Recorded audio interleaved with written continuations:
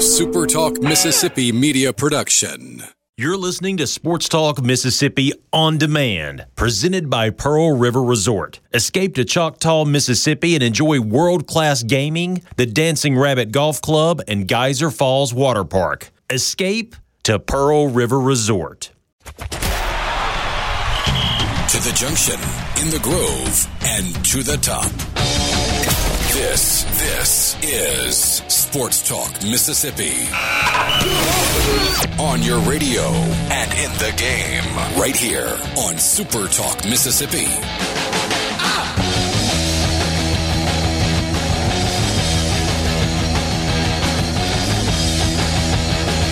And welcome in on a Friday, Sports Talk Mississippi. Michael Borky, Brian Haydad, Brian Scott Rippey with you. And it's Friday the 13th, by the way. I didn't know that until I was walking into the studio. It's Friday the 13th. So don't let any black cats walk in front of you or walk underneath a ladder or something. I don't know what Friday the 13th is. I just know it's supposed to be a bad day, and there's an old horror movie about it. Outside of that, I don't know what it means, but apparently it's noteworthy. So happy Friday the 13th. Is that a thing? Hey, Dad's the cat guy. I do have two cats. Neither one of them are black. But, yeah, happy Friday the 13th. It can be a thing. Sure, it can be a thing. So it's a spooky day, I guess, and it's great to be with you on this Friday afternoon. And, guys, I think I'm going to start a campaign. I'm listening. I'm going to start a campaign to bring minor league hockey back to Mississippi. All right. I can be swayed into that. It was cool the first time. I was a younger kid, but I believe they had some issue about selling beer in the Coliseum at the time. It may still be a thing, and that's what really drove the Bandits off. I could have that wrong, but that's what I remember. Our first order of business is we're not putting it in the Coliseum. We're going to another city with a better arena. I'll be there next Saturday. What an establishment. I'll be there next Sunday. Why? State plays New Mexico State. Oh, they have back-to-back, so Ole Miss has... Who's Ole Miss playing on that Saturday? I think they usually play CELA, or they have the last... Yeah, I'm pretty sure that's who that is. I'm just showing up for the hell of it. Yeah, I'll be there. He's going to be there on Sunday. They can promise me a seat and all the lights will be on, I'll be there. There you go. Yeah, I'm bringing hockey back. You can't have minor league hockey without beer. Like that's just a non-starter, but I think I'm bringing hockey back. I may have just made that up, by the way. Well, no, I don't think you're wrong. That's just what I remember. We're going to take your word for it. But either way, I'm bringing it back. Because we're making our holiday plans, and my wife and I and our son are going to go visit my parents in upstate South Carolina, and they've got a minor league hockey team in town. And we went last year and had a blast. So we're kind of planning our Christmas around going to see a hockey game, and it's not even like the high-level one. But that's the highlight of the trip. We need hockey back here. And I read a Rick Cleveland article because I was thinking about it, we've actually had a handful of teams here. We had the Jackson Bandits. There was a team in South Haven who actually folded last year. And I believe there was one on the coast as well. So people have tried it here. But if you do it and do it right, it can be so much fun. I believe the Bandits and the Coast team played in the same league and got into a fairly famous brawl, if you'll YouTube. It's a YouTube legend. Mississippi hockey fight? Would that do it? Yeah, here we go. Jackson Bandits versus Mississippi Seawolves. I just pulled it up. There's gloves everywhere. I got to watch that at the break now. But I'm going to bring that back because I'm not being hyperbolic. My favorite sports viewing experience is live hockey. And if you can sit on the glass for $5 and like pound half-price beers on a Thursday night, then why would you want to do anything else? Oh, there's one in Tupelo as well, the Tupelo T-Rex. Yeah, so that's 4 so far. Yeah, this fight's pretty good. There's 3 different groups of people beating each other pretty violently, and then there's one goalie just kind of standing around while the other team's goalie came across the ice and is giving someone else the business. Rippey giving play-by-play of a throwback hockey fight. The first time I took my wife home to meet my parents and stuff, we went to one of those games. And I think both of you guys have met my wife. She's 5'2", and she's tiny little thing, and likes sports, I guess, but has never really particularly cared about them all that much. And we go to our first hockey game. I grab a beer. We sit down. Not even 5 minutes into it, a fight starts. And she literally gets up on the edge of her seat and her jaw drops. And she watches this fight. And you would have thought that was the greatest day of her life, how much she enjoyed hockey from then on out. 5'0", 100-0, my wife, these dudes are beating on each other. And the best part about hockey fights is they don't break it up unless the dudes hit the deck. So the guys like grab each other by the shoulder and hold each other up so they can keep pounding on each other. And she's just wide-eyed, mouth wide open, like thinks it's the coolest thing she's ever seen. I want to bring that back here to Mississippi for a Your wife try. likes unadulterated violence is what I'm getting. Well, we also learned that she's a big UFC fan.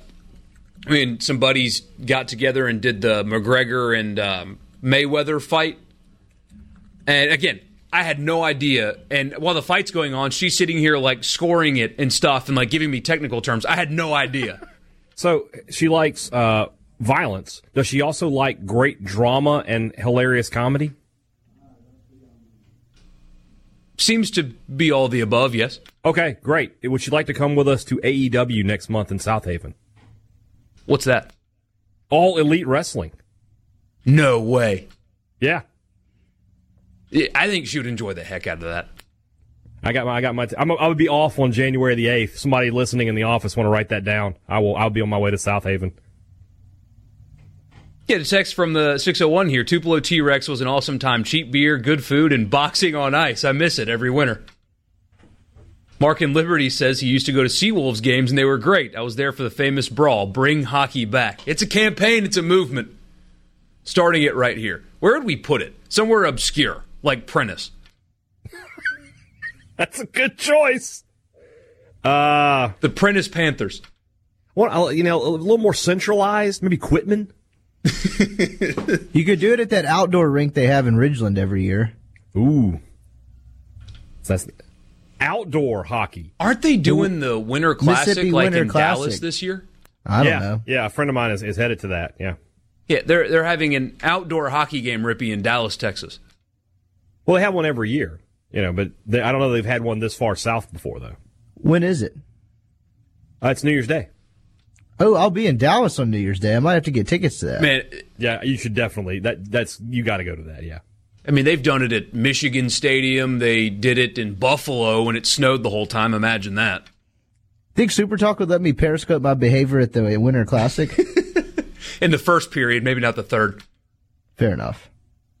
The natural progression. Philip Starfel says hockey is okay on TV, but it's best appreciated in person. I would say hockey is the best sport to watch live, period. Yeah, I agree It's with that. so fast, man. Yeah. Plus, it's cold in there, so you don't have to worry about being hot at any point in the game. Yeah, you can wear your sweater, is what they're called. Not jersey. Don't say jersey around hockey guy, by the way. Yeah. It's a sweater. Be careful. I made that mistake once. I'll never make it again.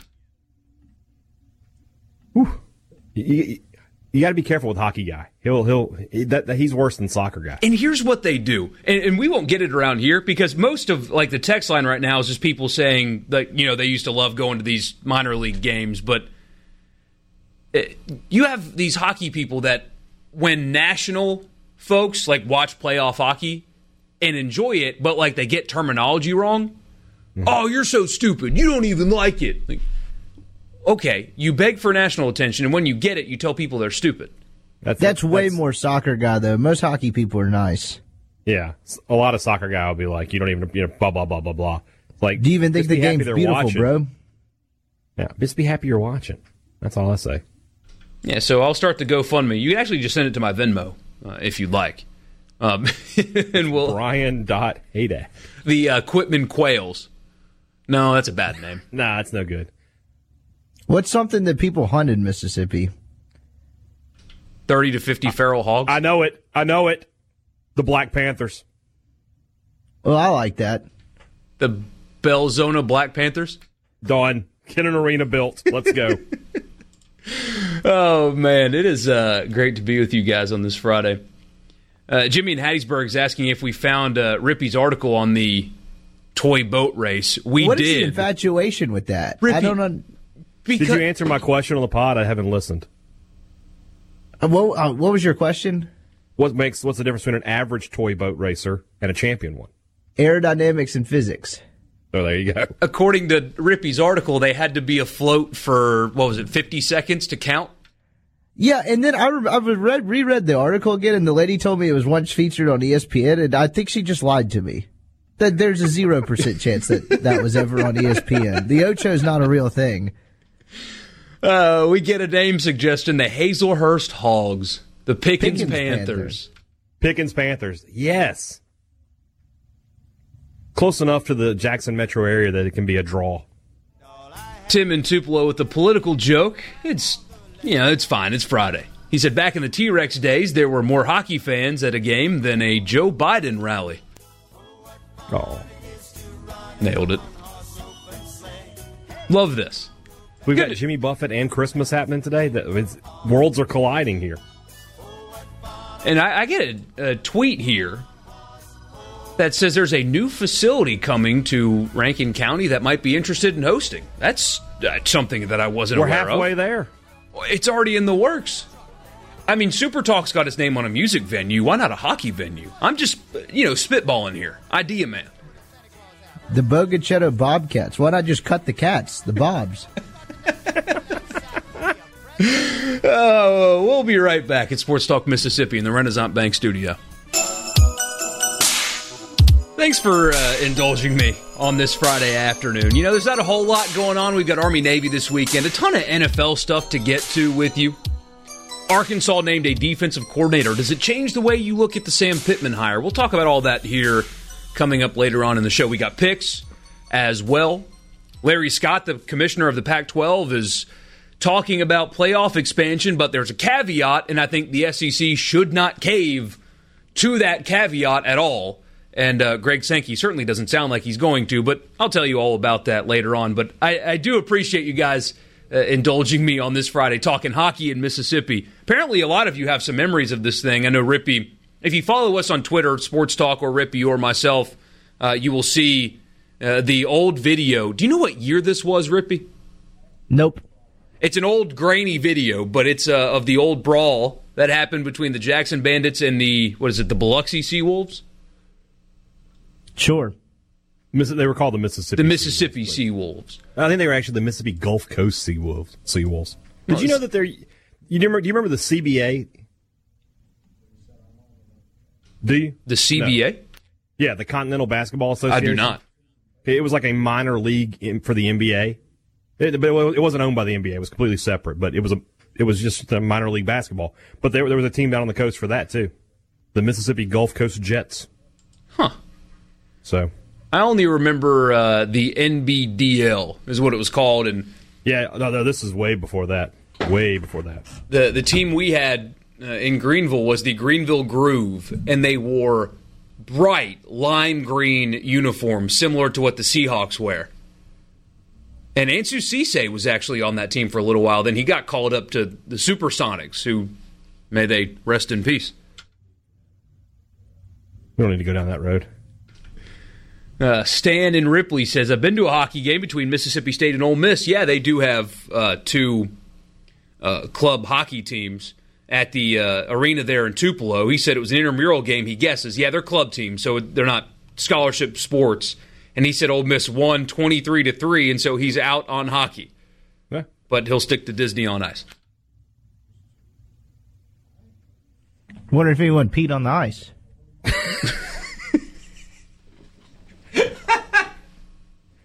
That would be a great celebration, though, the next time those two play each other. You certainly wouldn't get flagged in hockey for that.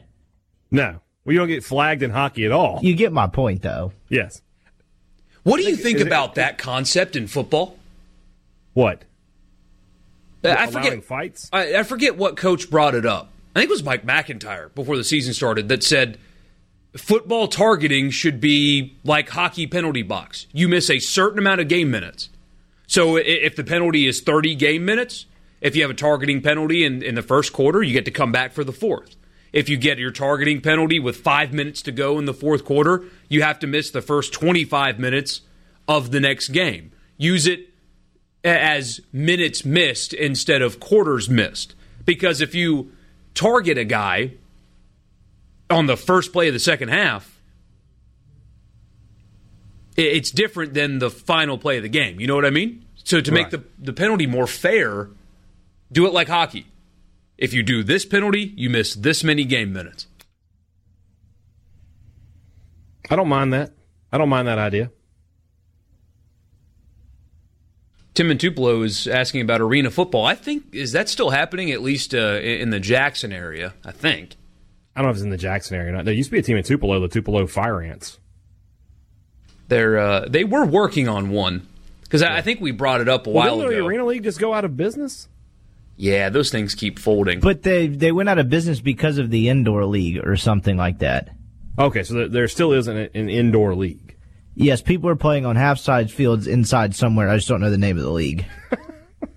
The XFL will be up and running soon. So, Michael in Poplarville says the Ice Pilots were what the Seawolves changed their name to. That's a significantly better name than the Mississippi Gulf Coast Seawolves. Ice Pilots, much better. I like that. Bandits Brawl was in either 99 or 2000. Rob in Tupelo reminds you that if it does snow, if it's yellow, don't eat it. Hey, Dad. Hey! I said it was lemon. From the 770, I worked in Memphis for a year, he says. My coworkers and I used to pay $10 every Thursday for Mississippi River Kings games to sit on the glass and drink 6 tall cups of beer. We pounded the glass all game, some of the best times. That's what you do, man. I don't know why. Like, every time there's a play up against a glass, everybody on the front row just stands up and just starts beating the glass for some reason. Because it's fun. It's fun, and you've had a few, and so you hit the glass. Everybody else does, so why wouldn't you?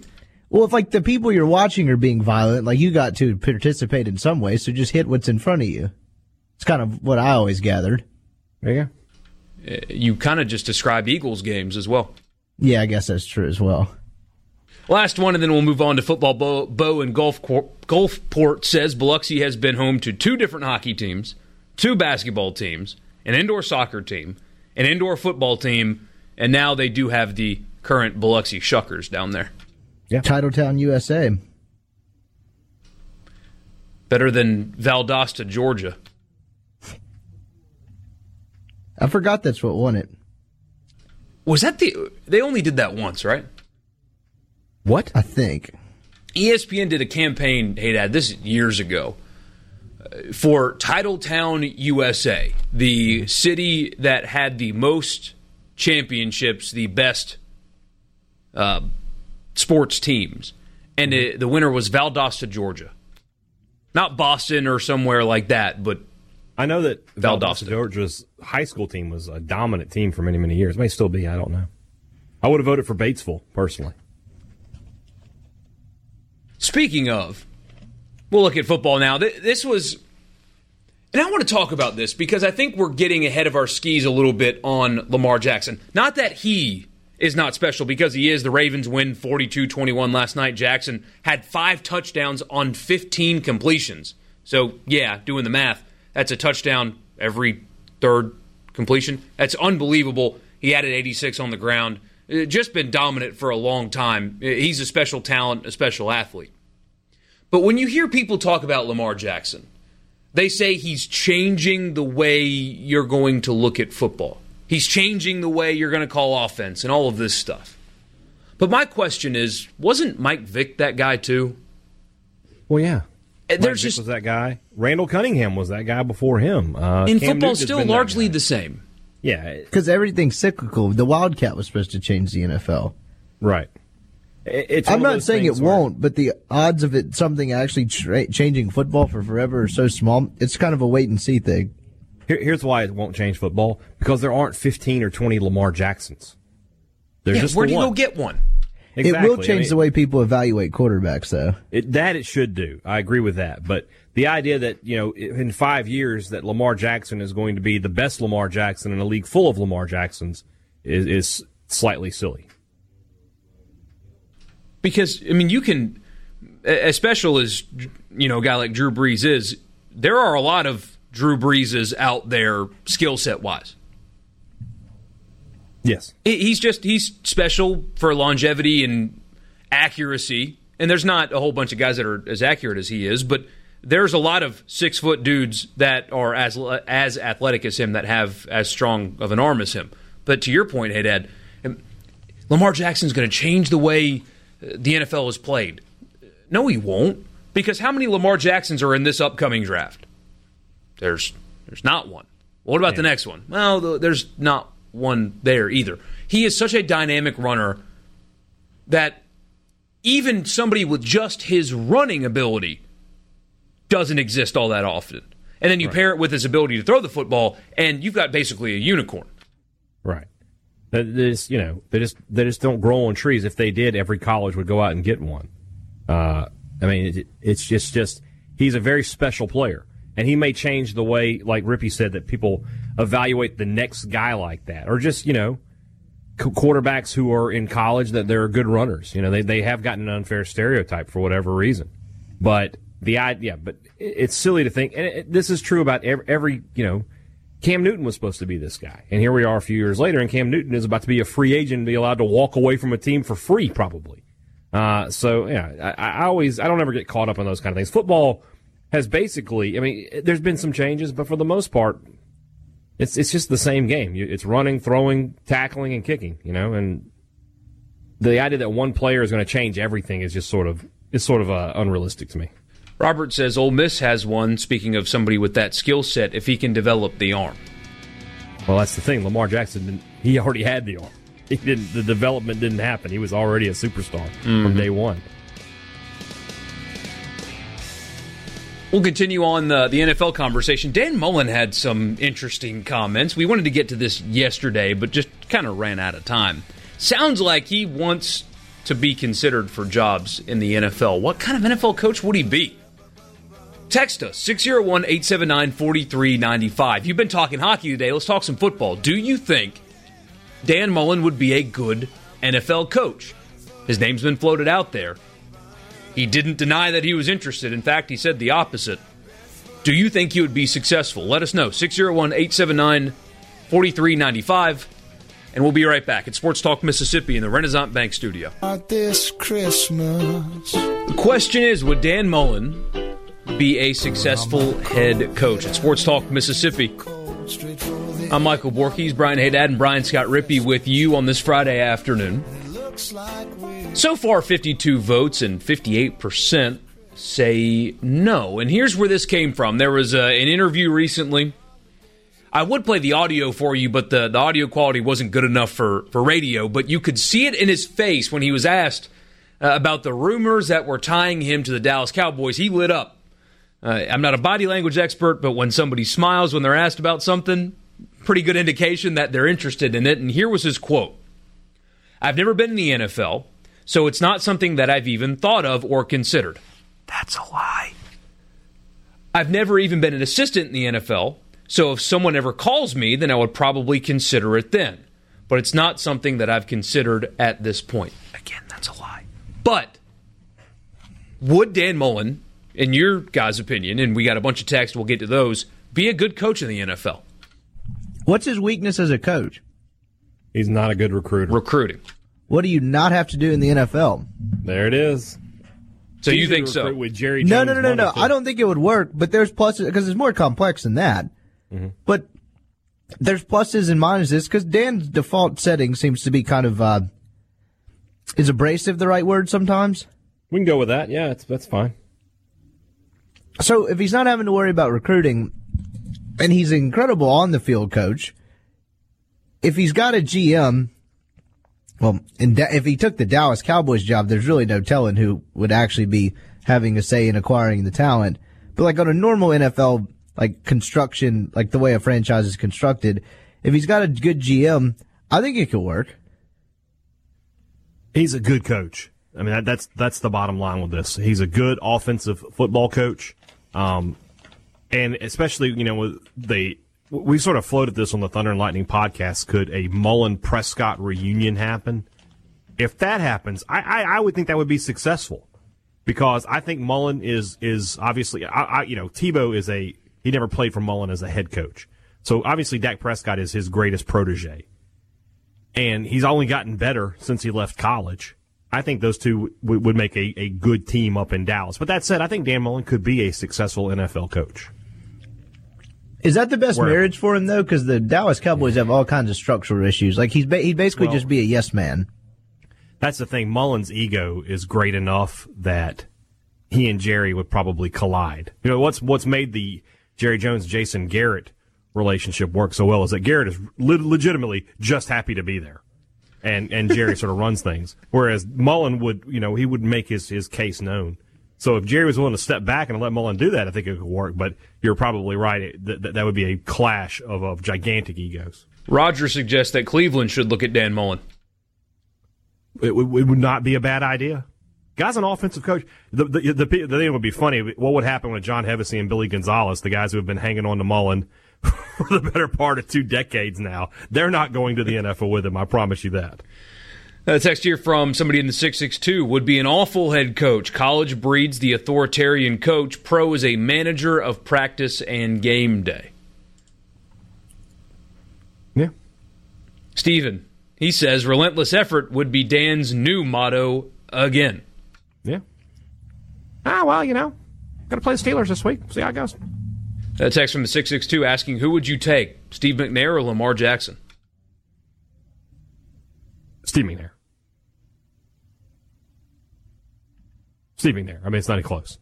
Lamar Jackson, I mean, he's having a nice run, a couple of years into his career, but Steve McNair is a Hall of Famer in every sense of the word. Oh, man. I probably shouldn't read this, but I'm going to. It's Friday. Whatever. From the 662, no, Megan Mullen can't kiss those grown men like that. You don't know that. They might be down for it. That is still bizarre.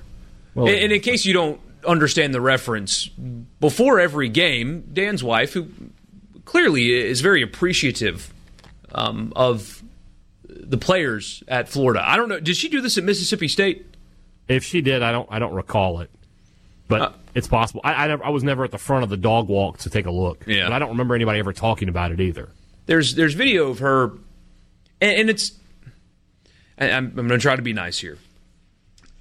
Of the players when they do whatever they call the walk into the stadium that Florida players do, like when they're getting off the bus, she will embrace them, give them a good hug and kiss, a very hard kiss on the cheek or somewhere on their face, like all of the players as they walk by. That's what the reference is. Yes, and I she's just a very loving woman. Tim in Tupelo says, I would say yes for an assistant, say offensive coordinator, but not a head coach. I have gotten word from someone who would know, namely JT, who says, "Oh yeah, it happened at State." So take his word for it. He would know. It's just bizarre. I wish they had done that for somebody like that for the media. Go into the press box, get a little sugar, sit down and do your work. Jeez.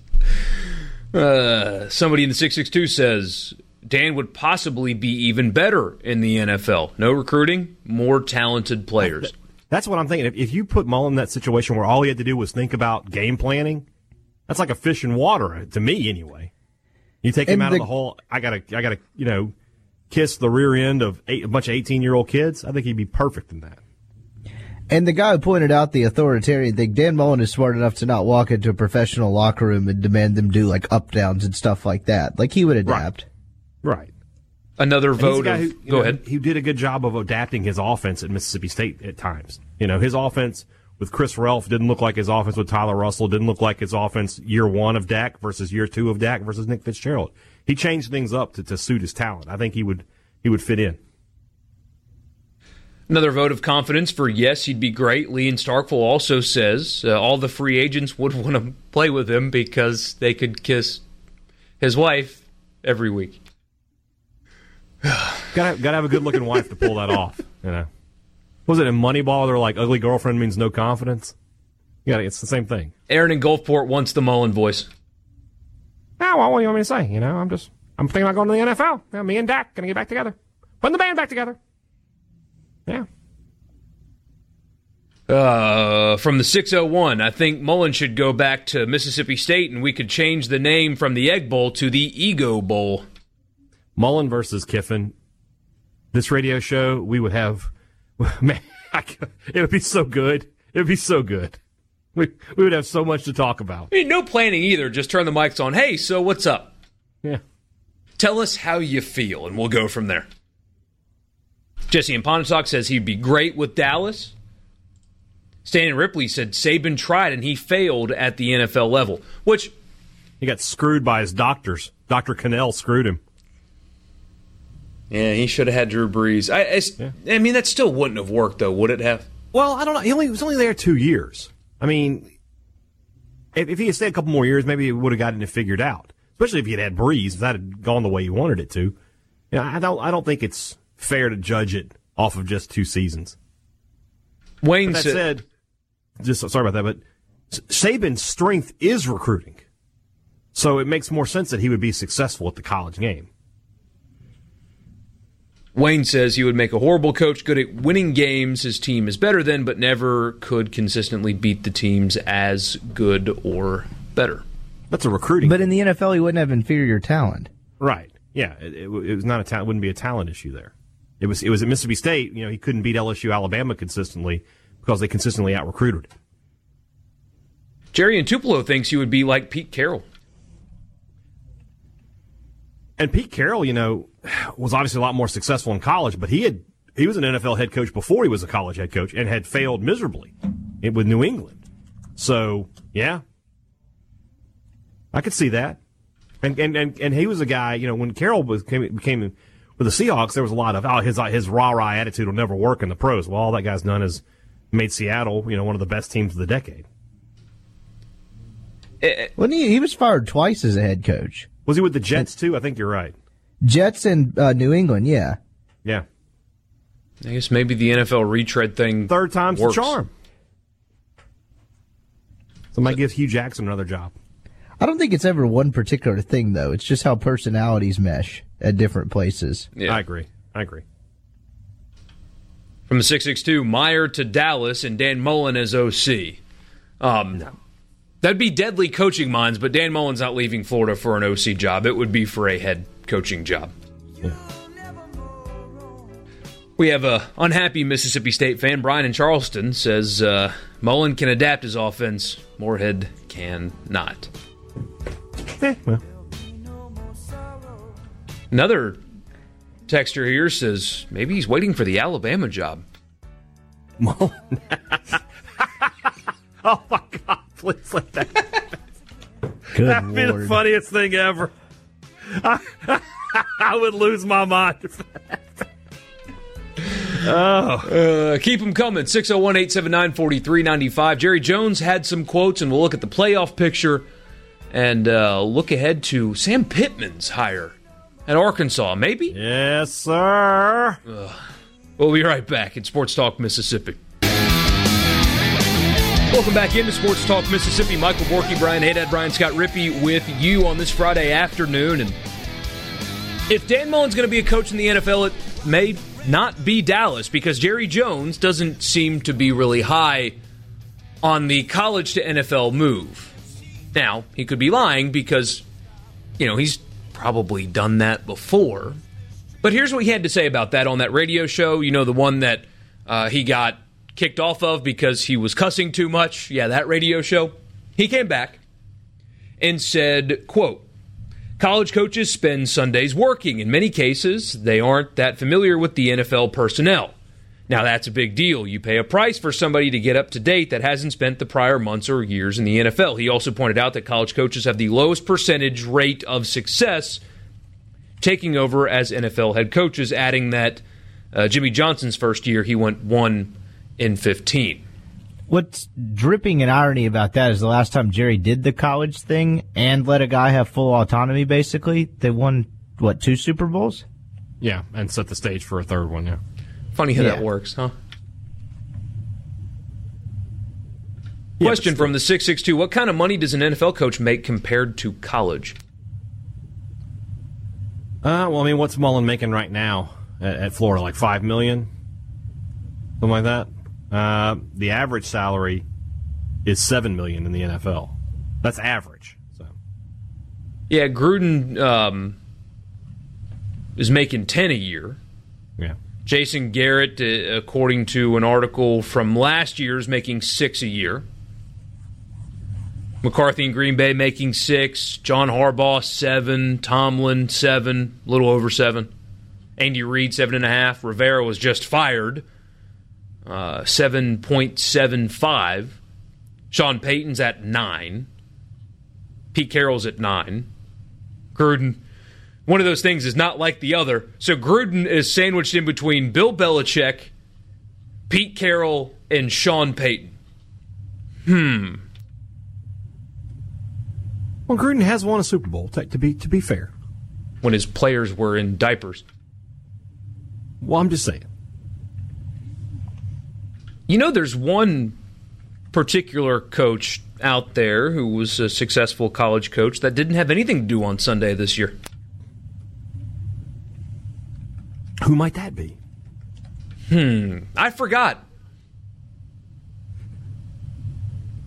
I have a short memory. Yeah. My text auto-delete on my phone. Oh, Urban Meyer, that's who I was thinking of. That's right. That's I have some medical issues. Yeah. Whoever hires Mike McCarthy, though, is getting the best pro hire of the year.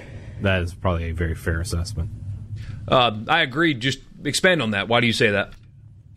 Because he was nothing but successful pretty much in Green Bay. It just kind of wore out its welcome. I guess it's reached its peak and kind of worn the relationship between he and Aaron Rodgers. So, I mean, proven guy in the NFL in a world where the NFL people seem to be taking risks, that seems about as safe as bet as possible. Brian in Charleston is a Cowboys fan, and he said he doesn't know any successful NFL coach that would put up with Jerry Jones.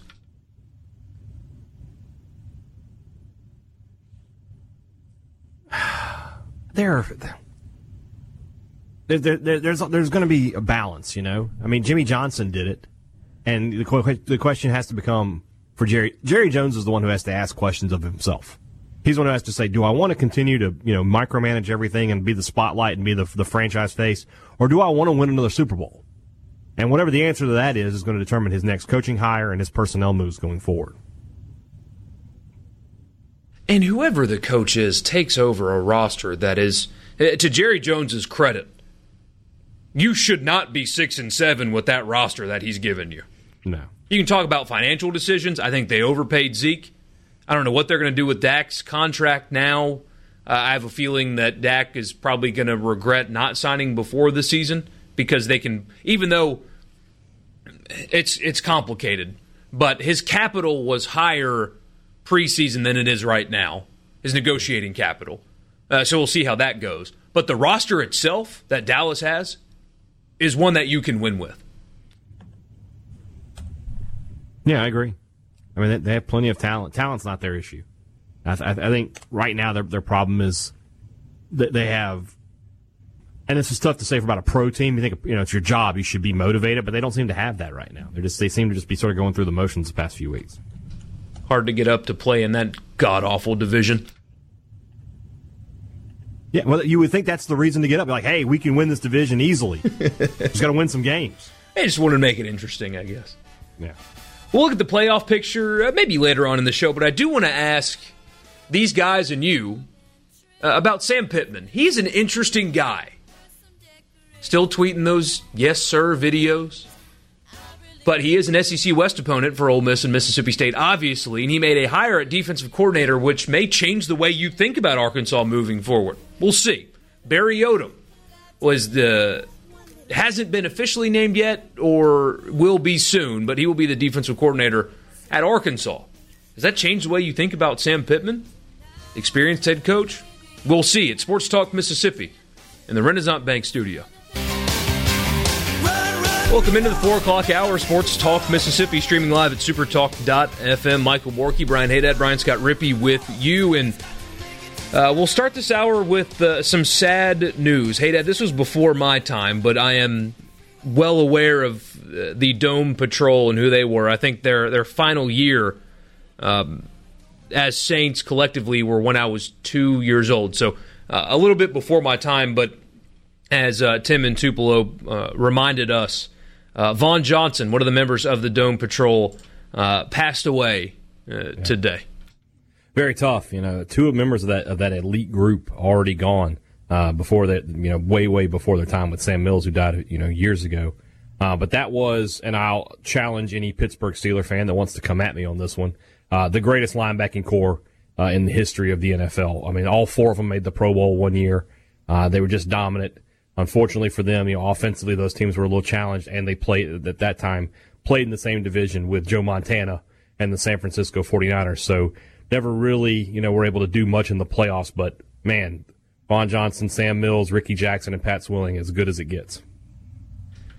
These guys had a combined 20 Pro Bowls. 4 guys combined 20 Pro Bowls and 11 first-team All-Pro selections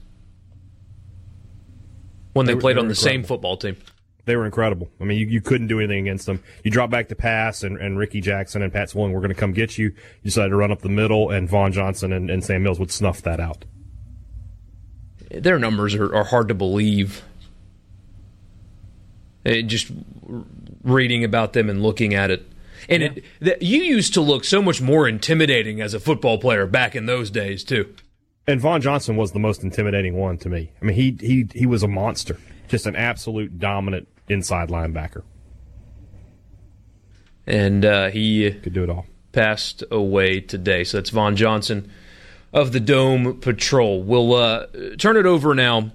See, I'm adjusting. Not turn the page today. Turning it over now. Shouldn't have said it. To some college football news. So coaching search season's going on. We're kind of light on the college football news front. We've got early signing period happening on Wednesday of next week. So we'll cover that for you. But for right now, it's just kind of coaching search stuff. So you've heard on this show, if you've been listening since the hire became official, that Sam Pittman has an interesting hire at Arkansas.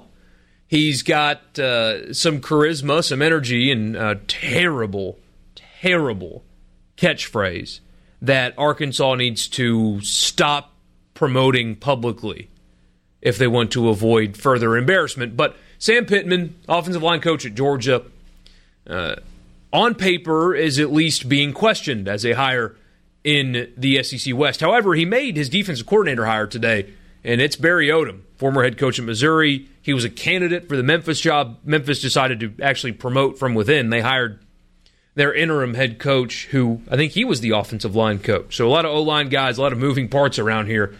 But he was the defensive coordinator at Memphis. Barry Odom was from 12 to 14. Only 1 year as a defensive coordinator at Missouri before he was given that head job. Does Sam Pittman, the inexperienced lifer offensive line coach, bringing in a guy like Barry Odom, who, although he was fired, it's not like Missouri was terrible under his watch. They just never took a step above where they were. Does that change the way you look at Sam Pittman and maybe Arkansas, especially in the short term, as we turn our attention to 2020 for Ole Miss and Mississippi State? I don't think it changes anything for the next year or so, because Arkansas, that roster is in dire need. They are not a couple of players away. They have a lot of work to do. But that said, Odom is a good coach, and he'll shore that up. And if once he gets some players in, then you've got something to talk about. But in reality, Arkansas, they're just not. They're not going to be there next year. Maybe the year after that they can start turning the corner a little bit. But they've got a ways to go. I would be less surprised by that program just sort of never coming back than I would be by them, being getting back to like a 10 where Petrino had them, basically. Maybe they should have just hired him. Who, Petrino? Yeah. I think that ship has sailed. Just me. Pull to Rutgers and at least say, hey, well, this guy won once, so maybe he'll do it again. Scandal be damned. Yeah, Petrino to me right now is just sort of what's the word I'm looking for? Poison. I mean, the way it ended at Louisville, right now he's just not a guy that seems very hireable. He might be a guy who has to take a step back and be a coordinator for a year or two, maybe in the NFL or something like that, Well, how old is he? He may just ride off into the sunset. No pun intended. It's a good point. Petrino he's 58. No, he's got good years ahead of him. Jeffrey in Tupelo says LSU missed on their top target in Tom Herman and hired a guy the players love. Arkansas missed on their top target in Kiffin and hired a guy that the players love. LSU paid top dollar for the best assistants and coaches and coordinators. Looks like Arkansas is trying to do the same. The blueprint is there. Time will tell if it will work. And the thing about Ed Orgeron, though, with when he was hired at LSU, even though it was questionable at best, you knew that he had a reputation of an elite recruiter with a track record of it at multiple places, including when his teams were awful at Ole Miss. Yeah, they finished second a lot for players, but they still put together a roster that won back-to-back Access Bowls, as Rippey likes to point out pretty often. That was a roster built by Ed Orgeron. So he had been a head coach before, even though it failed. He had the interim thing at Southern Cal that worked out great. He won 10 games with, this whole thing's full circle. He won 10 games with Lane Kiffin's players at Southern Cal. And,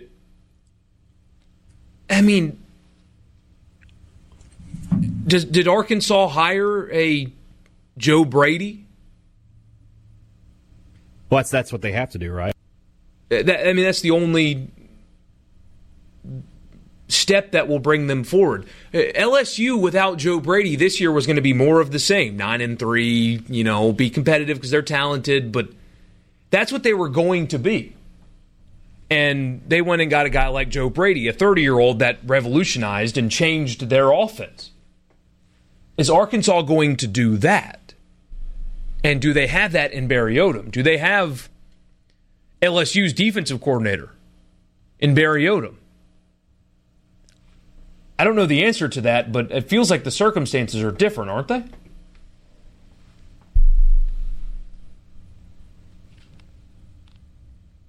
All right. I don't think so. Brian says it can't get any worse at Arkansas. 2-10, 2-10. Can it?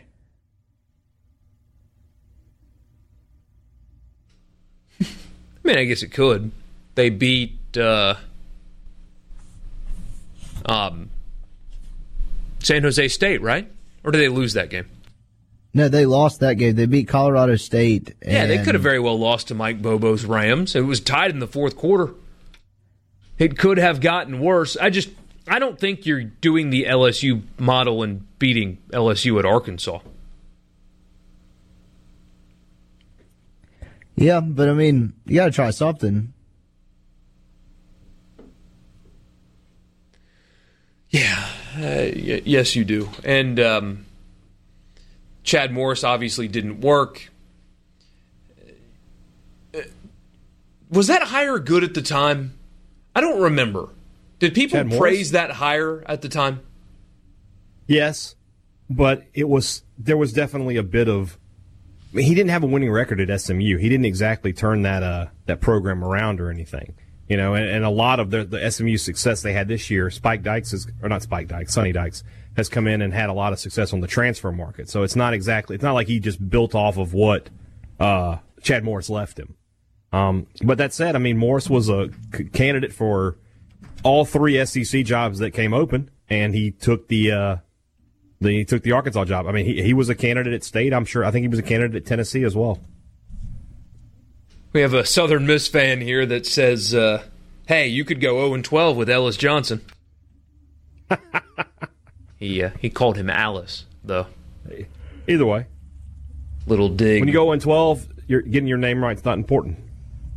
You can text the show if you'd like, 601-879-4395. A lot of engagement today. Would love for you to be a part of the show. But C Spire reminds you, do not text and drive. We'd love for you to be a part of the show, but do so safely on this Friday afternoon. The College Football Awards were last night, and I guess I'm so disconnected from it, I didn't realize that we gave 2 Player of the Year awards and 2 Defensive Player of the Year awards. 2 separate awards.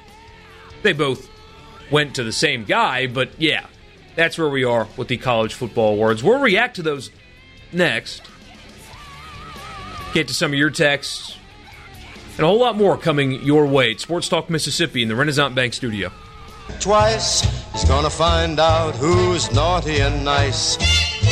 Santa Claus is coming. My wife got me a record player for our anniversary, and first album purchase was a Sinatra album. I mean, if you're going to have a record player, you've got to have a good collection of Sinatra. Hope you're enjoying that on this Friday afternoon in Sports Talk Mississippi. I'm Michael Borky. Got Brian Haydad and Brian Scott Rippey with you. And John from Hurley asked on the Arkansas thing, has Chad Morris ever beaten a Power 5 team as a head coach? Now, I don't know about his record at SMU. He did go 2-10, 5-7, and 7-5. But he did not beat a Power 5 team at Arkansas. All of his wins came against Group of 5 opponents. Well, I say all of them. He only beat 2 Group of 5 opponents, and it was Tulsa and Colorado State. And his other 2 wins were Eastern Illinois and Portland State of the FCS level. What years was he at Southern Methodist? 15, 16, and 17. An overall record of 14-22 and 8-16 in the conference. Power 5. We're not Group of 5. Power 5. Power 5. It's not looking good. No. But by that same token, I mean, that's not a great example because guys win games who are at small. I mean, Hugh Freeze had not beaten a Power 5 team, had he? I mean, trying to think. Norvell has. That's not going to work. But I don't know that Napier has, but he's been a hot candidate. So, I mean. Norvell has. That's for sure. Yeah, we know that for a fact. I think he's going to end up SMU was also a way worse situation when he took over. Yeah. They were coming off of a 1-11 season when he got there. So then why didn't it work at Arkansas? Because he stunk? Fantastic insight there, Monty. But he was bad. He was bad. It was a bad situation, and he wasn't good to get out of it. It was a situation where they were going from Bielema's offense, which was all ground and pound and, huge offensive linemen, to we want to run this spread, tempo, passing attack. And, I mean, that was going to take some time to do anyway. They just didn't have any talent. He obviously wasn't that great of a coach to begin with. And like I've said before, I really do think that the addition of Texas A&M has really, really hurt Arkansas because they can't just go into Texas and pluck kids out of there anymore and say, hey, do you want to play in the SEC? Because now kids can do that and stay home.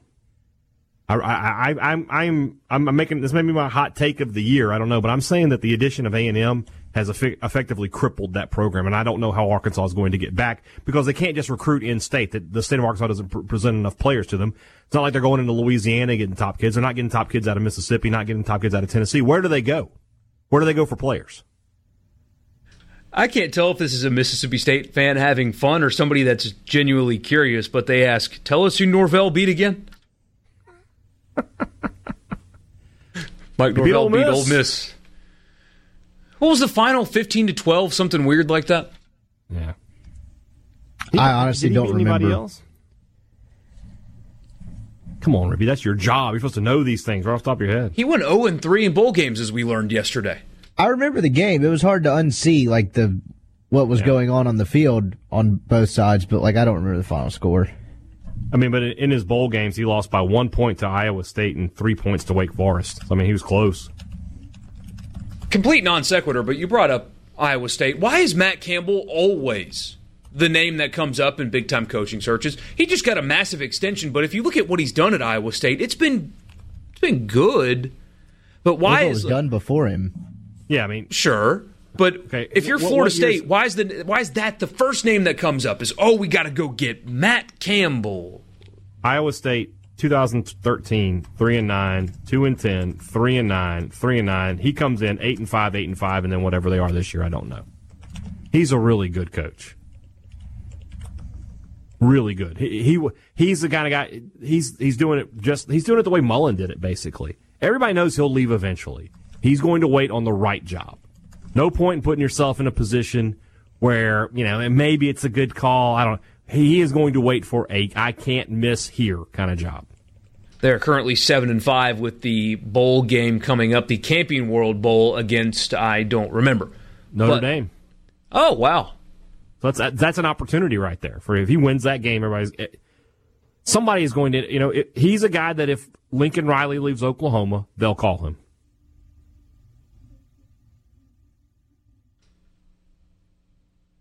Lincoln Riley, by the way, is not going to have 3 consecutive Heisman Trophy winners. No.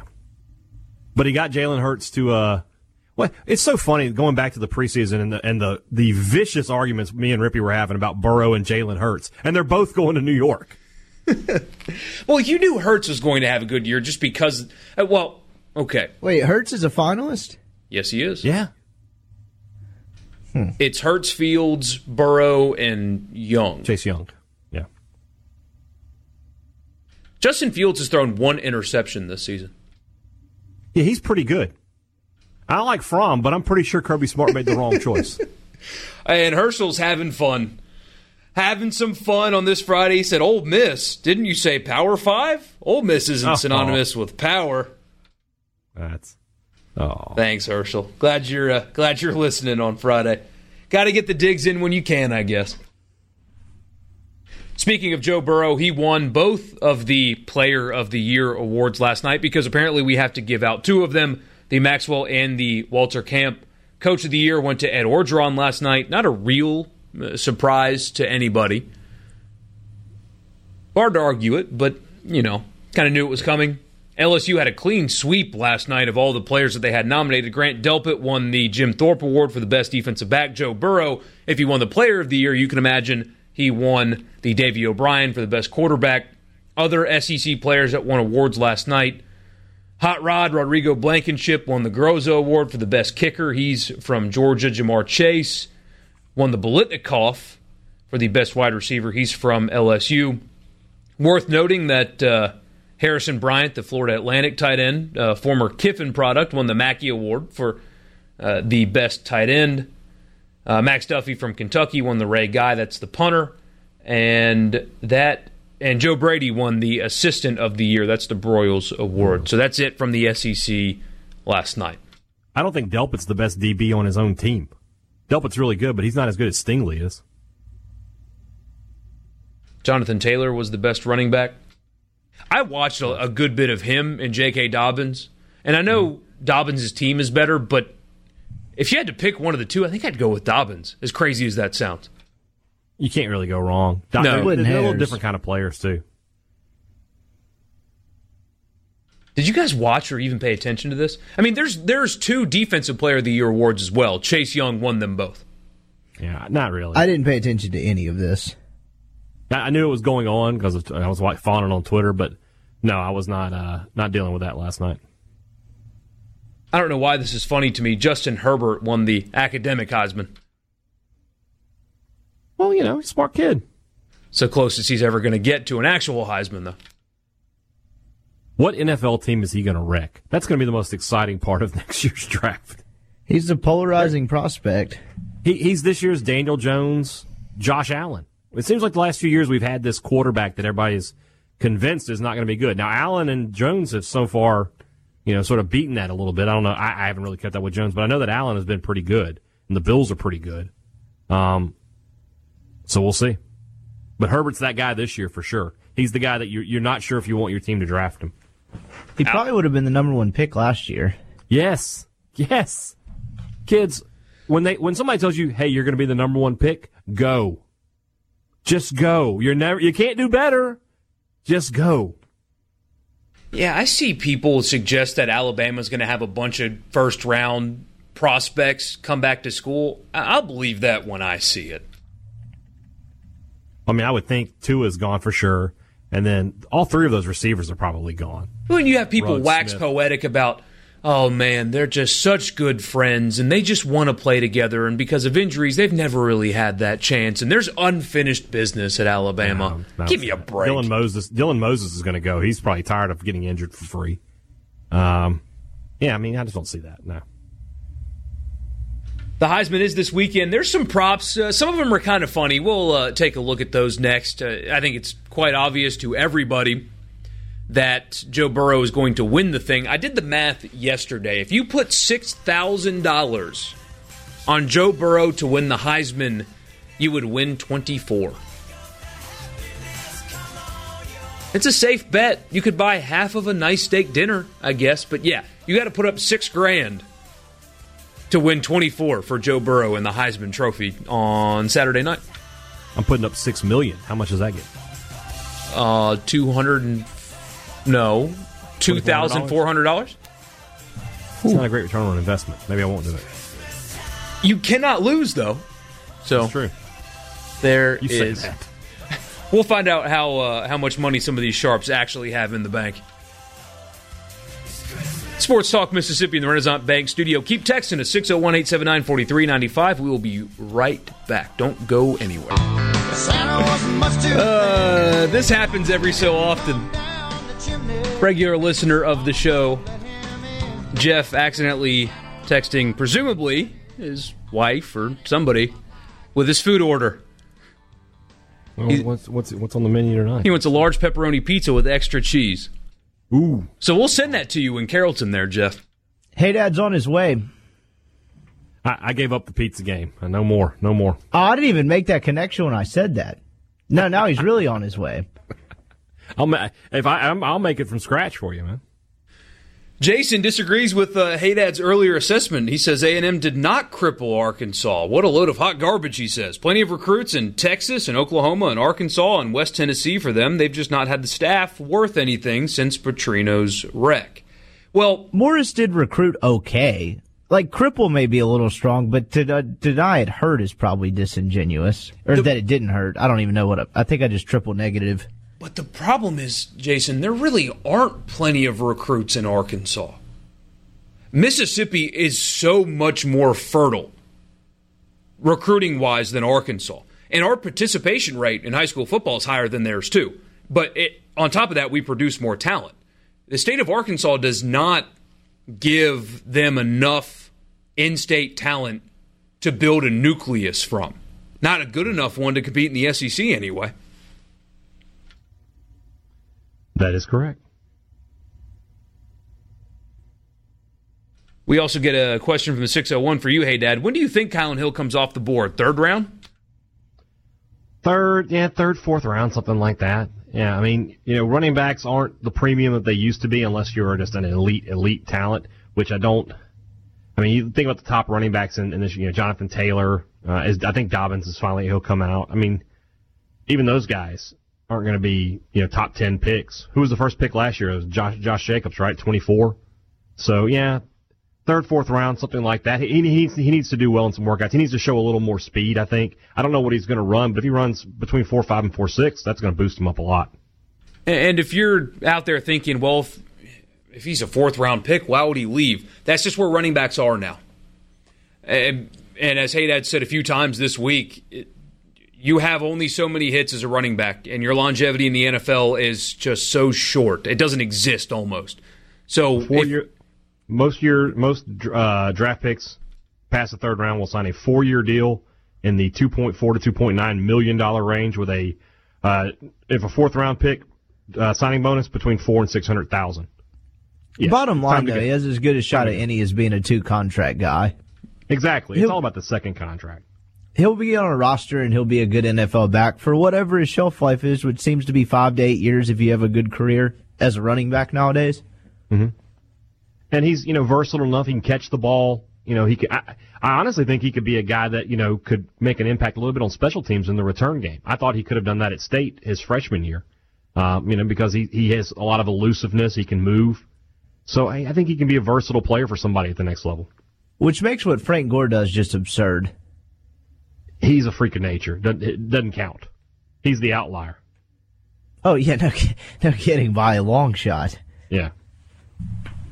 Text here from the 662, Arkansas cannot hold Mississippi's jockstrap in high school football. And Tim in Corinth says, as someone who's spent a year of high school in Arkansas, there's more focus on basketball and track there than there is on football. Yeah, that's kind of their problem. I mean, that's why my theory on the growing television availability in college football contributing to programs like Nebraska and even Tennessee, for example, not being nationally competitive. I think there is a direct correlation to exposure, the growing availability of games on television, and the lack of recruiting ability of a place like Nebraska, because the state itself does not produce any high school talent. And 20 years ago, you used to have to go to Nebraska for whatever reason to go get seen, to go get put in the NFL. And now it's not that way. You can go to any school in the SEC, Vanderbilt included, and get seen by more people television-wise than Nebraska.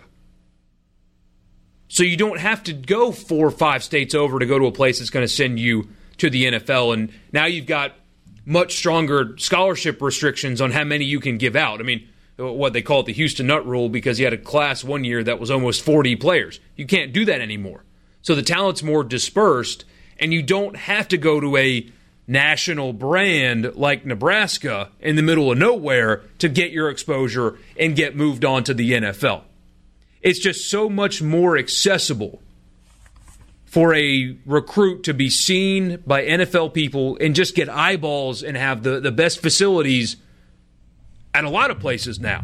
And it hurts a school like Nebraska. It'll hurt a school like Arkansas that does not have enough players within their own state to build a competitive roster. Even with 2 SEC schools in Mississippi, the talent is available to start a nucleus to build your rosters. You do have to recruit elsewhere. I mean, make no mistake, and you have to evaluate well.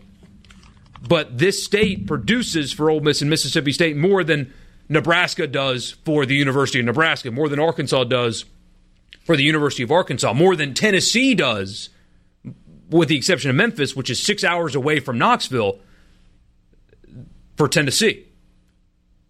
In the last 3 years in the state of Arkansas, they've had 8 4-star players combined. That's brutal.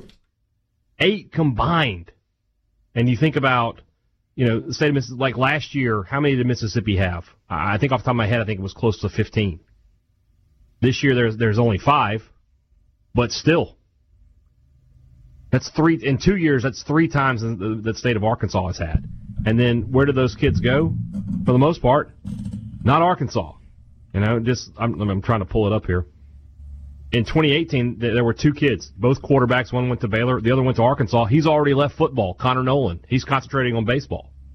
2020 class or 2019 class, they had 2. I'm sorry, that was their big year in the state. They had 4 4-star kids.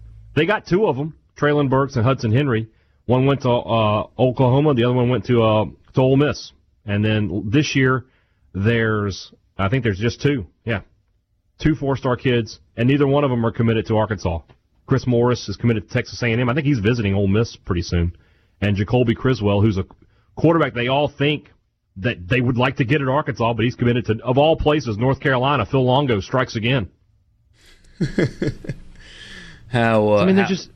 just not any talent in that state. There's just 8 4-star kids in 3 years is incredible. There are some high school teams in the South that'll have that many on their roster.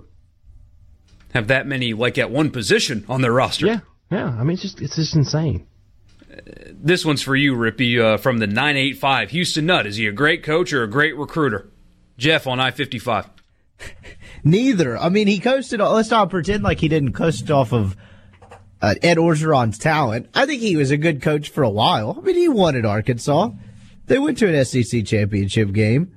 Like, he was fine, but, like, his windows passed him by. Like, I don't think you can give kids speeches about going to Baghdad and him wanting you you wanting him in your foxhole type of deal. Like, I think this game has passed Houston Nutt by, but at the time he was a decent coach. I mean, he did take Ole Miss to what is the equivalent of 2 Access Bowls. Remember, 50 years. 50. I still think, and nobody agrees with me, I still think the funniest Houston Nutt thing was when, after they won a Cotton Bowl, and his daughter is in the press conference calling all of the media around her negative Nancy's, and then asks him about their uniform selection. And to his credit, he shut it down, but, I mean, that's insane. I'm sure he had nothing to do with that, because he doesn't read the media. His freshmen do, and just tells him what they say.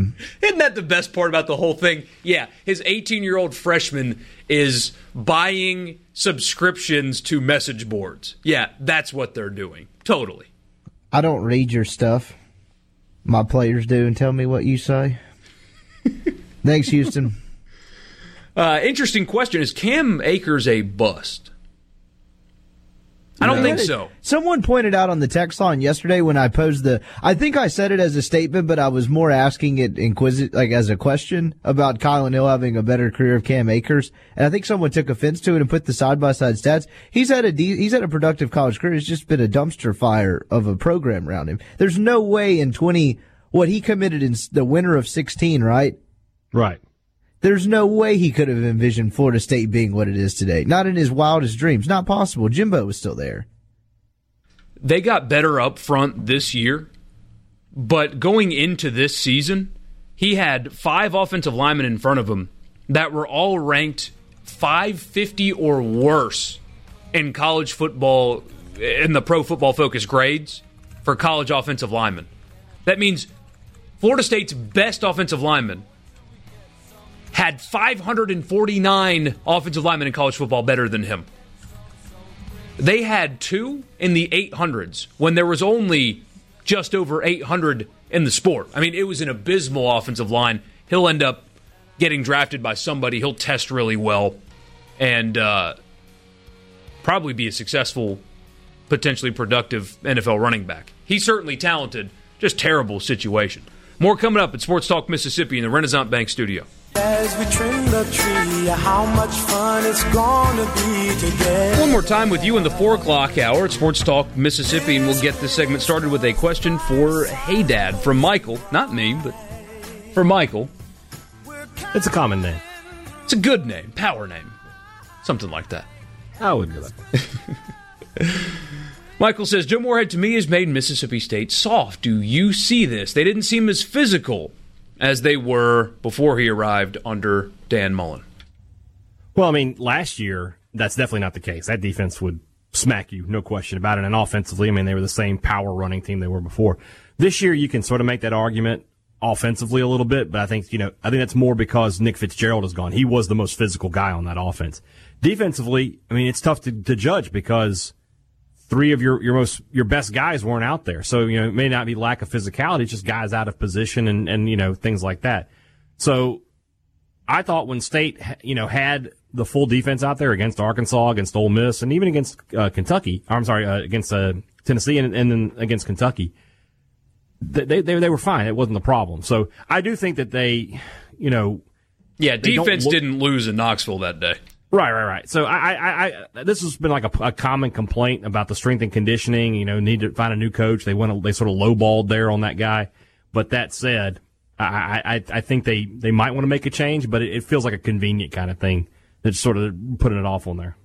The S&C coach always kind of becomes a scapegoat for when a team doesn't win games. Yes, absolutely. It's one of the first things. Yeah. And then when the new one comes in, man, they're working harder than they ever have before. I'm telling you, if teams would just change their strength and conditioning coach every year, by like year 5, they would all be Olympic weightlifters. Like those West German women back in the Olympics. Right. Did you see Russia? Probably less facial hair on the football team, but still. I think Russia is full on about to get banned from the Olympics because of that very thing. Yeah. Yeah, you're right. Yeah, they've already been banned. Oh, it's done? They will not. Ooh. All that boat race was missing was me uncovering some kind of doping scandal. Where were you on that? I don't know. They were putting a little juice in the gasoline. NOS. They were using NOS. If you ain't cheating, you ain't trying, man. We got kicked out of an intramural flag football league, and our dorm hall just did one. That was before Rush happened or anything, and the league started our first day on campus, so we just did all the guys on our dorm hall. And this kid named Joe tied his belt instead of clipping it so it'll get ripped off when your flag gets pulled. And he was from Boston, and so he had this accent, and he was pasty white and bigger guy, heavyset guy. And he had the most unbelievable touchdown you've ever seen in intramural flag football. He's doing spin moves and stuff. Turns out he tied his belt to his waist, so nobody was able to pull his belt out. We got kicked out of the intramural league. Smart.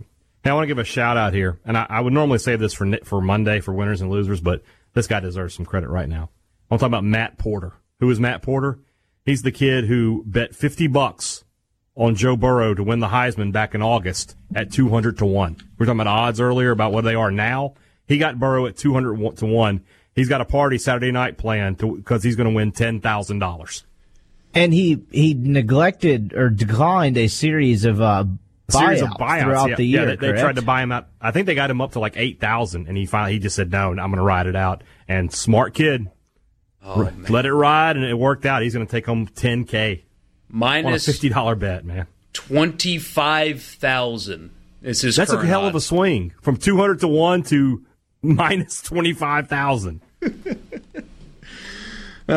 People talk about how it was the greatest individual season as a quarterback in SEC history. Do you buy it? It's up there. I mean, Tebow's Heisman year, where I think he scored 50 touchdowns, but he had like 20 of them on the ground. Werfel's Heisman year, Cam Newton. I mean, Cam 2010 was absurd. Yeah, I mean, Burrow is. I've got to be careful here when I talk about Burrow, but he's very, very, very, very good, right? But you could plug other quarterbacks in there, and I think they would still have big numbers and be really good. Cam Newton was by himself. That Auburn team was not good. They were 8-5 the year before. They were 8-5 the year after. He drugged that team to a national title. Yeah, that team, I might go Cam Newton.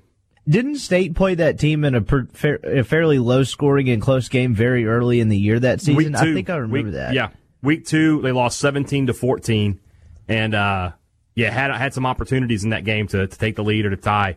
That was before it really started to click for Auburn and Cam Newton that year. That's a good all-season topic though.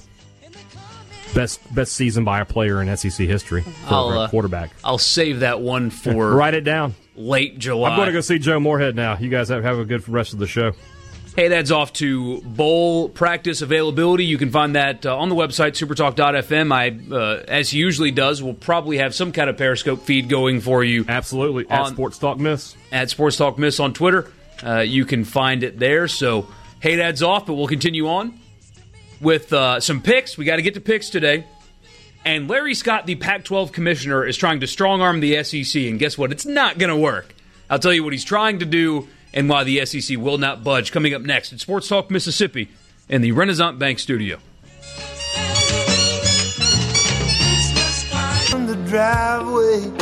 It's great to be with you on this Friday afternoon. Sports Talk Mississippi. I'm Michael Borky, all by myself for the rest of the 5 o'clock hour. Not really, though. I have you with me, and I'm really glad that I do. But gonna level with you.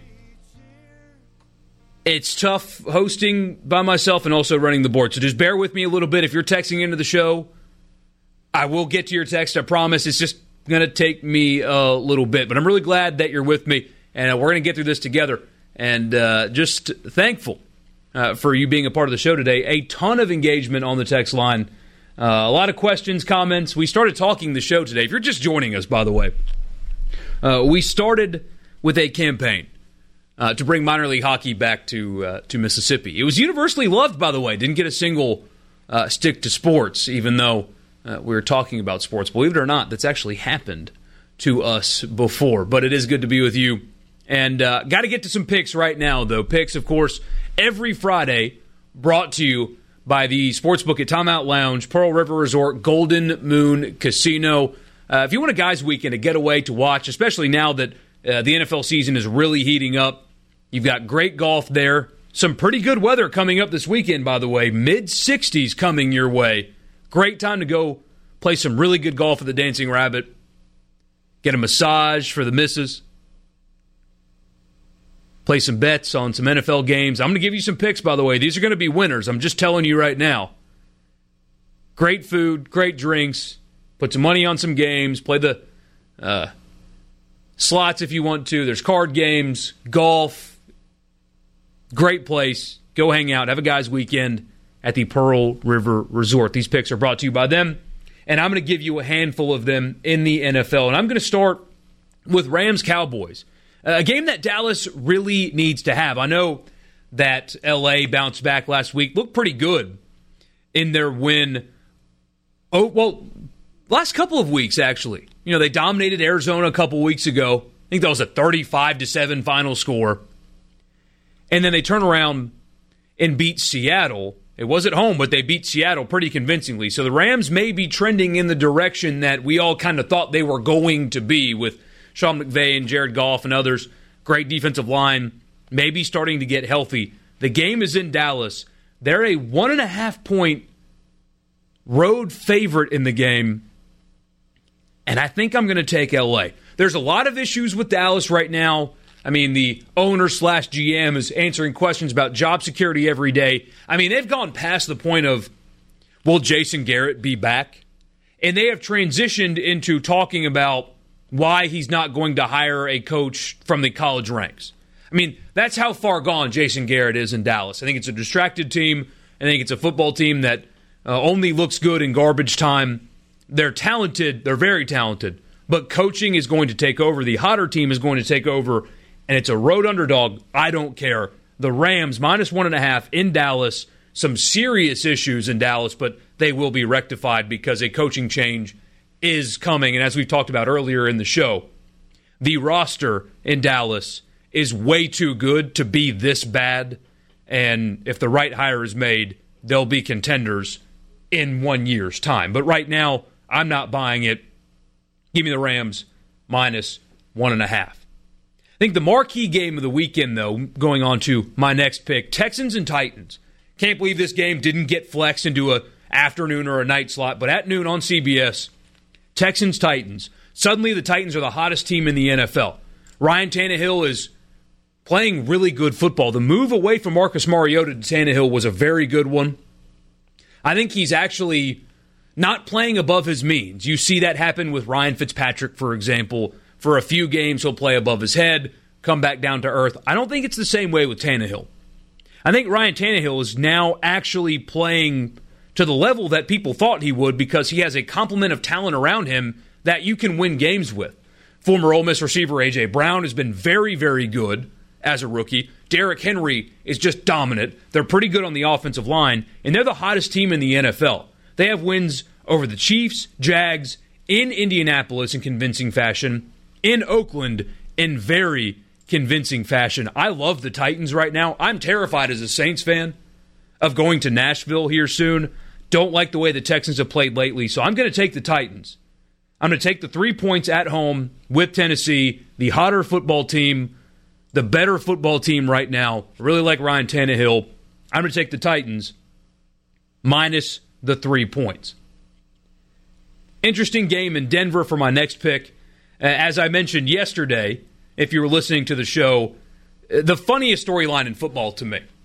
So Drew Lock, the former Missouri quarterback, is now the starter in Denver. Played really well last week. Completed over 80% of his passes for 300 yards and 3 touchdowns. Really good start to his NFL career. Drew Lock is taking his Denver Broncos to Kansas City. The Kansas City Chiefs are owned and operated by Drew Lock's ex-girlfriend's father. I just love that storyline. They're 10-point underdogs. It's a really good defense. Drew Lock is playing well. Not sold on Kansas City. I'm going to take the 10 points on the road with Denver. A good defense. A quarterback who still doesn't really have film out on him yet. I know Kansas City's won 3 straight, including a win in New England. But if you're going to give me that defense and 10 points, I'm going to take that defense and 10 points. And take the Denver Broncos on the road at Kansas City. And finally, my last pick for you, NFL weekend, is going to be, let's see, I've got a choice between 2 that I have picked for myself. Here's what I'm going to do. I'm going to take the Minnesota Vikings -1.5 in San Diego / Minnesota West because it'll be like a home game for the Vikings. I think that's going to be a dangerous, dangerous wild card team. I know they lost in Seattle a couple of weeks ago, but I think the Vikings are playing better football right now. It is not a game that's on prime time, which has not been Kirk Cousins' strong point. I have a feeling this game's going to get ugly. I'm talking Vikings dominating game. Take the over on that over-under 45 as well. But that's my final NFL pick for you. Minnesota -1.5. I think I said San Diego. I don't mean San Diego. I mean Los Angeles. The Chargers should be in San Diego, but that's a conversation for a different day. So there are your NFL picks. Those are brought to you by the Pearl River Resort, Golden Moon Casino Sportsbook at Timeout Lounge. Take those to the bank, buddy, because those are going to be winners this weekend. I'm loving my NFL picks. I left out the Bears-Green Bay. If you want to add another one in there, I'm going to take the 4 points with Chicago in Green Bay. The Saints really need the Packers to lose that game to get above the wild card slot in the NFC. So if you're looking at the playoff picture right now, the NFC is just fascinating because the Cowboys, when they win their division, because they are going to win their division, even though they're going to be below 500, there is a potential that the Dallas Cowboys will have to see either Green Bay, New Orleans, or San Francisco, or Seattle. I mean, that's going to happen. It's going to be one of those 4 teams, more likely Green Bay, New Orleans, or Seattle. All of those teams are 10-3 right now, going to Dallas for the wild card game. I mean, that's just brutal. So right now, San Francisco holds the 1 seed in the NFC. The Saints need them to lose a couple of games. Probably not going to happen. I think the best they're going to be able to do is get that 2 seed away from Green Bay. Need the Packers to lose somewhere along the way. Need to avoid getting out of that hosting spot because it's very possible with Seattle being as good as they are. Need the Packers to lose to the Bears. It's not a wishful thinking pick. I think Chicago, if you're getting Chicago with 4 points, they've been playing better lately. I'm going to take that in Green Bay. So there are your NFL picks for your weekend. We'll do the Saints-Colts on Monday for Monday Night Football. Really important game for New Orleans, a bounce-back game. The Colts are kind of banged up now, not playing very well. Pretty big line in that game, but we'll pick that one on Monday. Obviously very important for New Orleans. A few of your texts I'll get to as we continue on this Friday afternoon at Sports Talk Mississippi. If you want to be a part of the show, here's how you do it. 601-879-4395. Josh in Tupelo. You say, not sure if you saw, but Miles Battle has withdrawn from the transfer portal and will stay at Ole Miss. And, I mean, what a remarkable turnaround, right? You had Grant Tisdale in the portal. It was presumed that Matt Corral was going to leave. You had DeMarcus Gregory, a former 4-star wide receiver, in the portal. Miles Battle, former 4-star wide receiver, in the portal. You had an offensive identity in Oxford that was literally running people off. And you hire Lane Kiffin, and everybody's back on board. So, yeah, did see that. Miles Battle out of the portal. Wasn't exactly productive last year, but the talent is absolutely there. Get to more of your texts next, as well as this Larry Scott story, why he's trying to strong-arm the SEC and why it will not work. It's Sports Talk Mississippi and the Renaissance Bank Studio. Welcome back to Sports Talk Mississippi. Michael Borky riding solo with you for the rest of the day on this Friday afternoon. It's great to be with you. I've said that a bunch today, but it's true. It's great to be with you. Holiday season, playing Christmas music. It feels really good right now. Glad you're with me.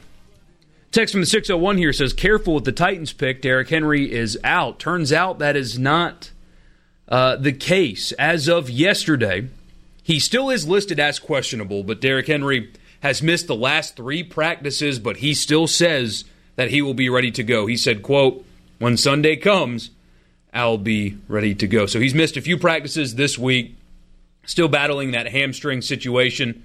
And he also continued to say, as long as I'm in meetings and watching film and getting a little bit of work, I think I'll be fine. It's football. You're going to have injuries and things like that are going to come up.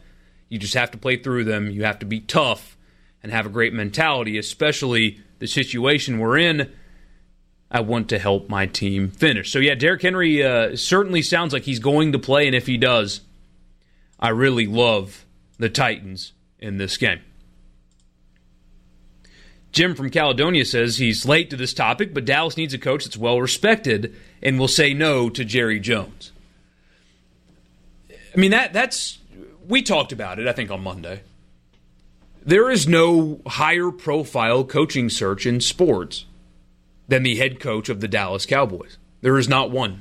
Not a higher high-profile open coaching job, and that job is coming open. Jason Garrett will not be the head coach of the Cowboys next year. I don't believe it. The problem is, if you want to go get a respected coach, I mean, Jerry Jones still is the boss. He's the GM, he's the owner, and correct me if I'm wrong, he does not strike me as the kind of guy that would put up with a coach that's defiant. Now, there's a difference between standing up for yourself and trying to do what's right and being defiant, but it's a gray area, and I don't know if he's the type of guy that would put up with that. And I don't know if a well-respected coach is going to want to go into a situation where his general manager / owner is doing radio interviews every single day talking about your job and who he's going to hire next and getting literally kicked off of the air for cussing too much. I mean, it's the most high-profile job, but it's not an easy one. Not an easy one at all. David says you can't say no to that expletive, but yeah, I'm with you. I don't think he would allow it.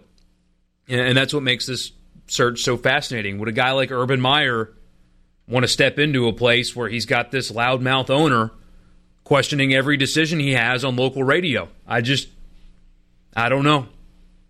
I don't know.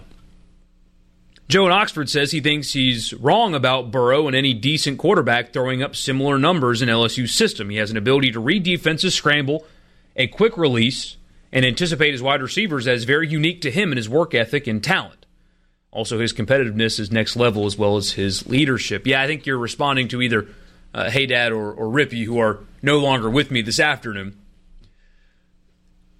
That's the big question with LSU moving forward, right? Is this sustainable?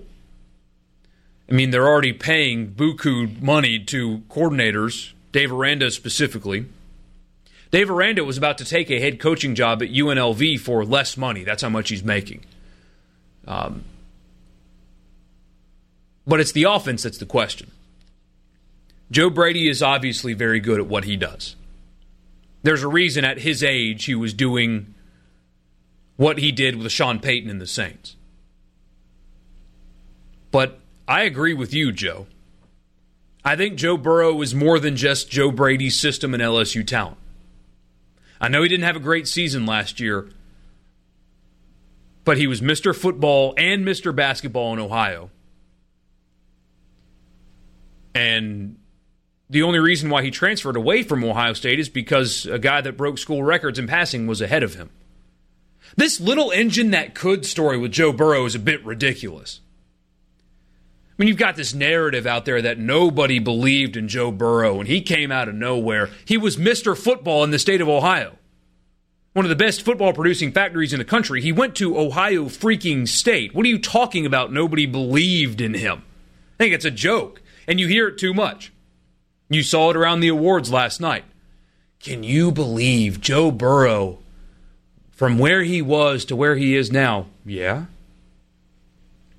I can believe that a quarterback was a highly rated recruit that was Mr. Football in a great state that went to one of the marquee programs in all of college football and transferred to another one of the marquee programs in all of college football, became a really good quarterback. Yeah, I can believe that.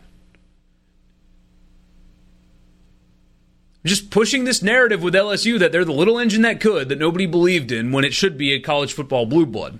And yeah, Joe, I'm with you. I think Joe Burrow's talent is exceptional. And when he's gone, I don't know if their current quarterback situation can emulate this kind of success. And now, I mean, how many programs in the country can emulate this kind of success with their backup quarterback? But the point is, LSU still had some close games this year. I know they're undefeated. It's a great run. But without Joe Burrow, if all things are created equal, without Joe Burrow and just an average quarterback running the same system, they have a couple of losses at best this year. So what do they do without him? Do they explore the transfer portal? It's very possible. He's a great player. Somebody from the 270 says, you sound very jealous. No, I don't. I mean, do you hear very well? That's not jealousy. That's pointing out a false narrative in the media. If that's jealousy, then whatever. I would just look up the definition of the word. I think the kid's incredible. I think pretending like he wasn't incredible is disingenuous. That's calling out hypocrisy, not jealousy. But, you know, I appreciate you listening and texting, but come at me with something better than that. Jeff asked, do I think the New York Giants will make a coaching change? That's a good question. They probably should. I mean, I think the franchise needs a complete and total reset. You're supposed to do that when you sit your potentially Hall of Famer. He is a Hall of Famer. When you sit your Hall of Fame quarterback in favor for the rookie you just drafted, but they need an entire franchise reset. They need it in the front office. They need it at coach. They just got it at quarterback, and Eli Manning will be playing presumably starting his last game, at least as a Giant, coming up on Sunday against the Dolphins. You know, hopefully for his sake, he can get a win to get back to a 500 career record. And what a better team to play in your send-off game than the Miami Dolphins, who are just terrible. But the franchise needs a complete and total reset. It's crazy how bad New York sports are, save the Yankees. I mean, the Giants are a mess. The Jets are a mess. I guess they're getting a little bit better. And Darnold looks like he's for real, but they're still a mess. Football's no good.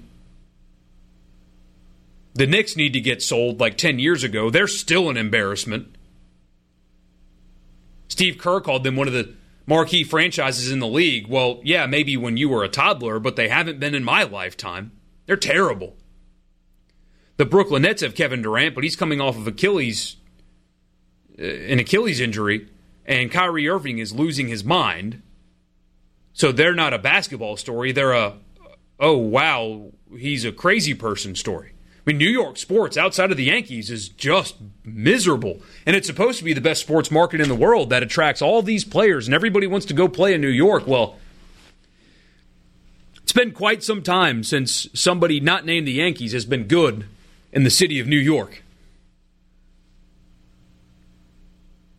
And then they keep telling you that small markets you can't have success in. Well, look at New Orleans. Memphis basketball for a while, the Grizzlies had more success in a 4-year run than the New York Knicks have had in 2 decades. So, thanks for being a part of the show with me on this Friday afternoon. I've been teasing this a few times. I will get to it next. Larry Scott, coming after the SEC. He's the commissioner of the Pac-12. We'll see if it works. I'll tell you what he said, why the SEC does not need to budge, even if it means we don't expand the playoff. It's Sports Talk Mississippi in the Renaissance Bank studio. This Christmas, I hope you have fun. This time every single year, college football playoff expansion is a conversation that we have. We enjoy having it. You seem to like it. Everybody's got their thoughts on what the playoffs should do, how many teams should be in it, so on and so forth. Larry Scott, the commissioner of the Pac-12, wants expansion because, well, if you continue to get left out of the college football playoff, of course you do. And the Pac-12 continues to not be a great league. It was very top-heavy this year, and they kind of ate their own, but they're left out of the college football playoff. Tends to happen to them. He's trying to strong-arm the SEC. And he's not the only one trying to do this.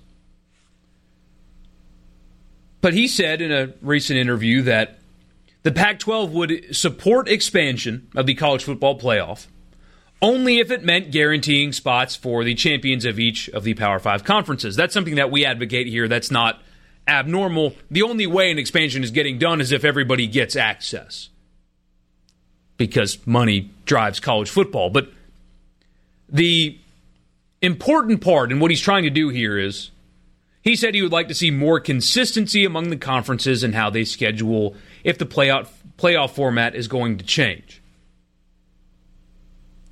He said, quote, "This year to be the one of the 5 leagues that doesn't have a team in it, that's harmful to our positioning, our brand, and everything we've got. First and foremost, we've got to get better, and we're engaged in, is there going to be a better mousetrap moving forward?" He continued on to have a lot of coach speak, but the important data point that he brings to the table in his rambling is that he wants each conference to require its members to play at least 10 games against Power 5 competition. And he also mentions that the Pac-12 plays 9 conference games. So that's the only way that he would go about this. As the commissioner of the Pac-12, the only way that he would support it, he would approve expansion, is if the SEC changed its scheduling model. Right now, the SEC plays 8 conference games, and the league also requires its member schools to play 1 Power 5 opponent. That's how it's currently set up. He's not the only one. Bob Bowlesby, the commissioner of the Big 12, wants the same thing. He wants everybody to play the same amount of conference games, even though, and of course they ignore this detail, not every conference is created equal. I like to use this stat. It's funny to me. When the Pac-12, believe it or not, when the Pac-12 decided to expand their conference schedule to make every member school play 9 conference games, the league's strength of schedule went down. I'm not kidding. When the Pac-12 forced their schools to play more conference games, their strength of schedule went down.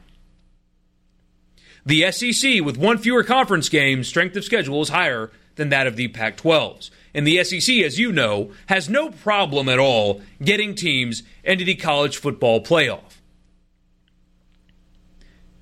Greg Sankey, the commissioner of the SEC, has often said that, 4 is fine. It's giving us our intended result. I don't like 4 personally as a consumer. I would like more meaningful football. But if you're the commissioner of the SEC, and guys like Bob Bowlesby, and guys like Larry Scott want to try to strong-arm your league into adding an additional conference game to make things, quote, fair, even though the SEC with 8 conference games, objectively, not with my eyes, even though I can tell with my eyes as well, but data and statistics tell you that SEC schedules are tougher than that of the Pac-12. Greg Sankey's going to kick his feet up, sit back, and laugh at these clowns. That's what he should do. Larry Scott's not going to tell us here in the SEC what to do because there's no problem here. I would like expansion. Most of you probably would like it. But the SEC in its current form has no problem getting teams into bowl games, has no problem getting people to watch the games here, and has no problem getting teams in the college football playoff. So they can kick and scream and carry on if they want to. That's what they're doing. That's what they've done. It's not going to work, though. And I know there's mixed feelings about Greg Sankey here in the state of Mississippi, but this is the way he handles this kind of stuff is perfection. Because he says what I just said, really, a little bit more diplomatically, but he says straight up,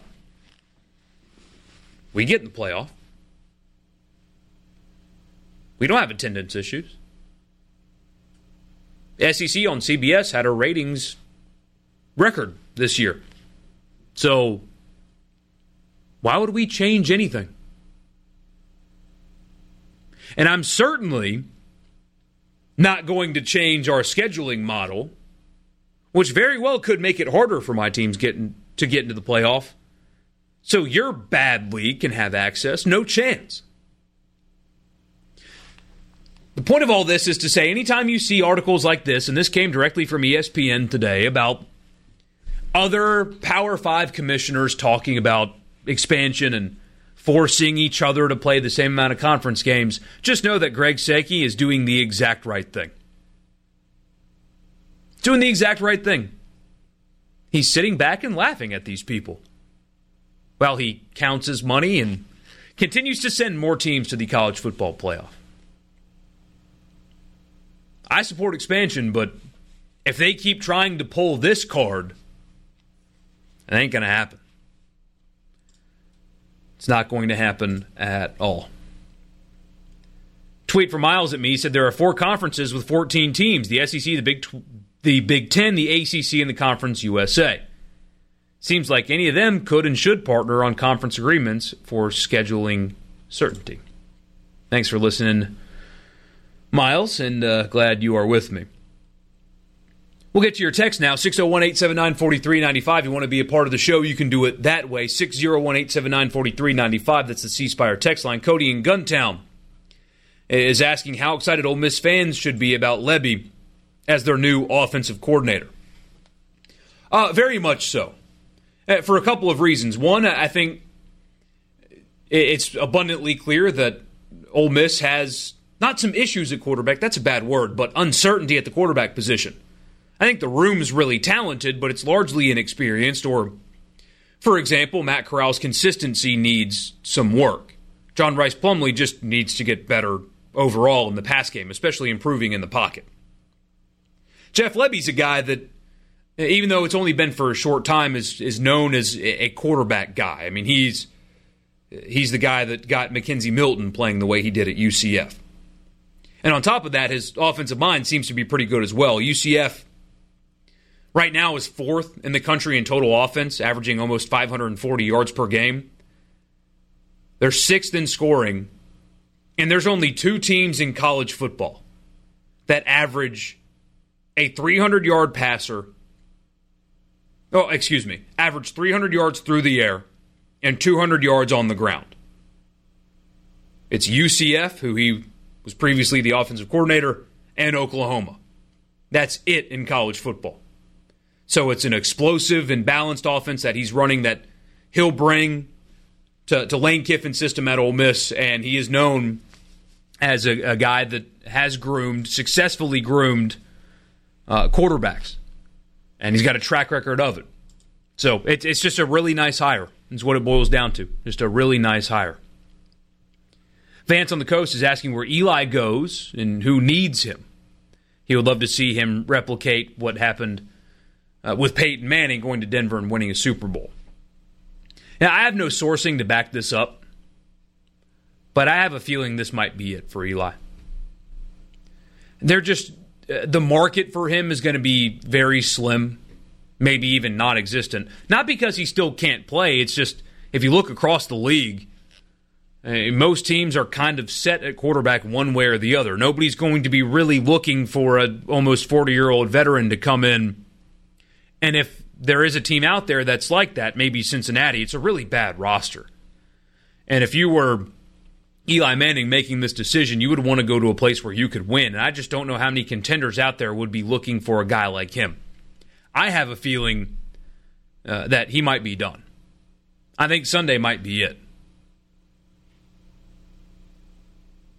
As a Georgia fan, I was impressed, Lossy says, with how Burrow was able to get away from pressure. He's quicker than you think. Absolutely.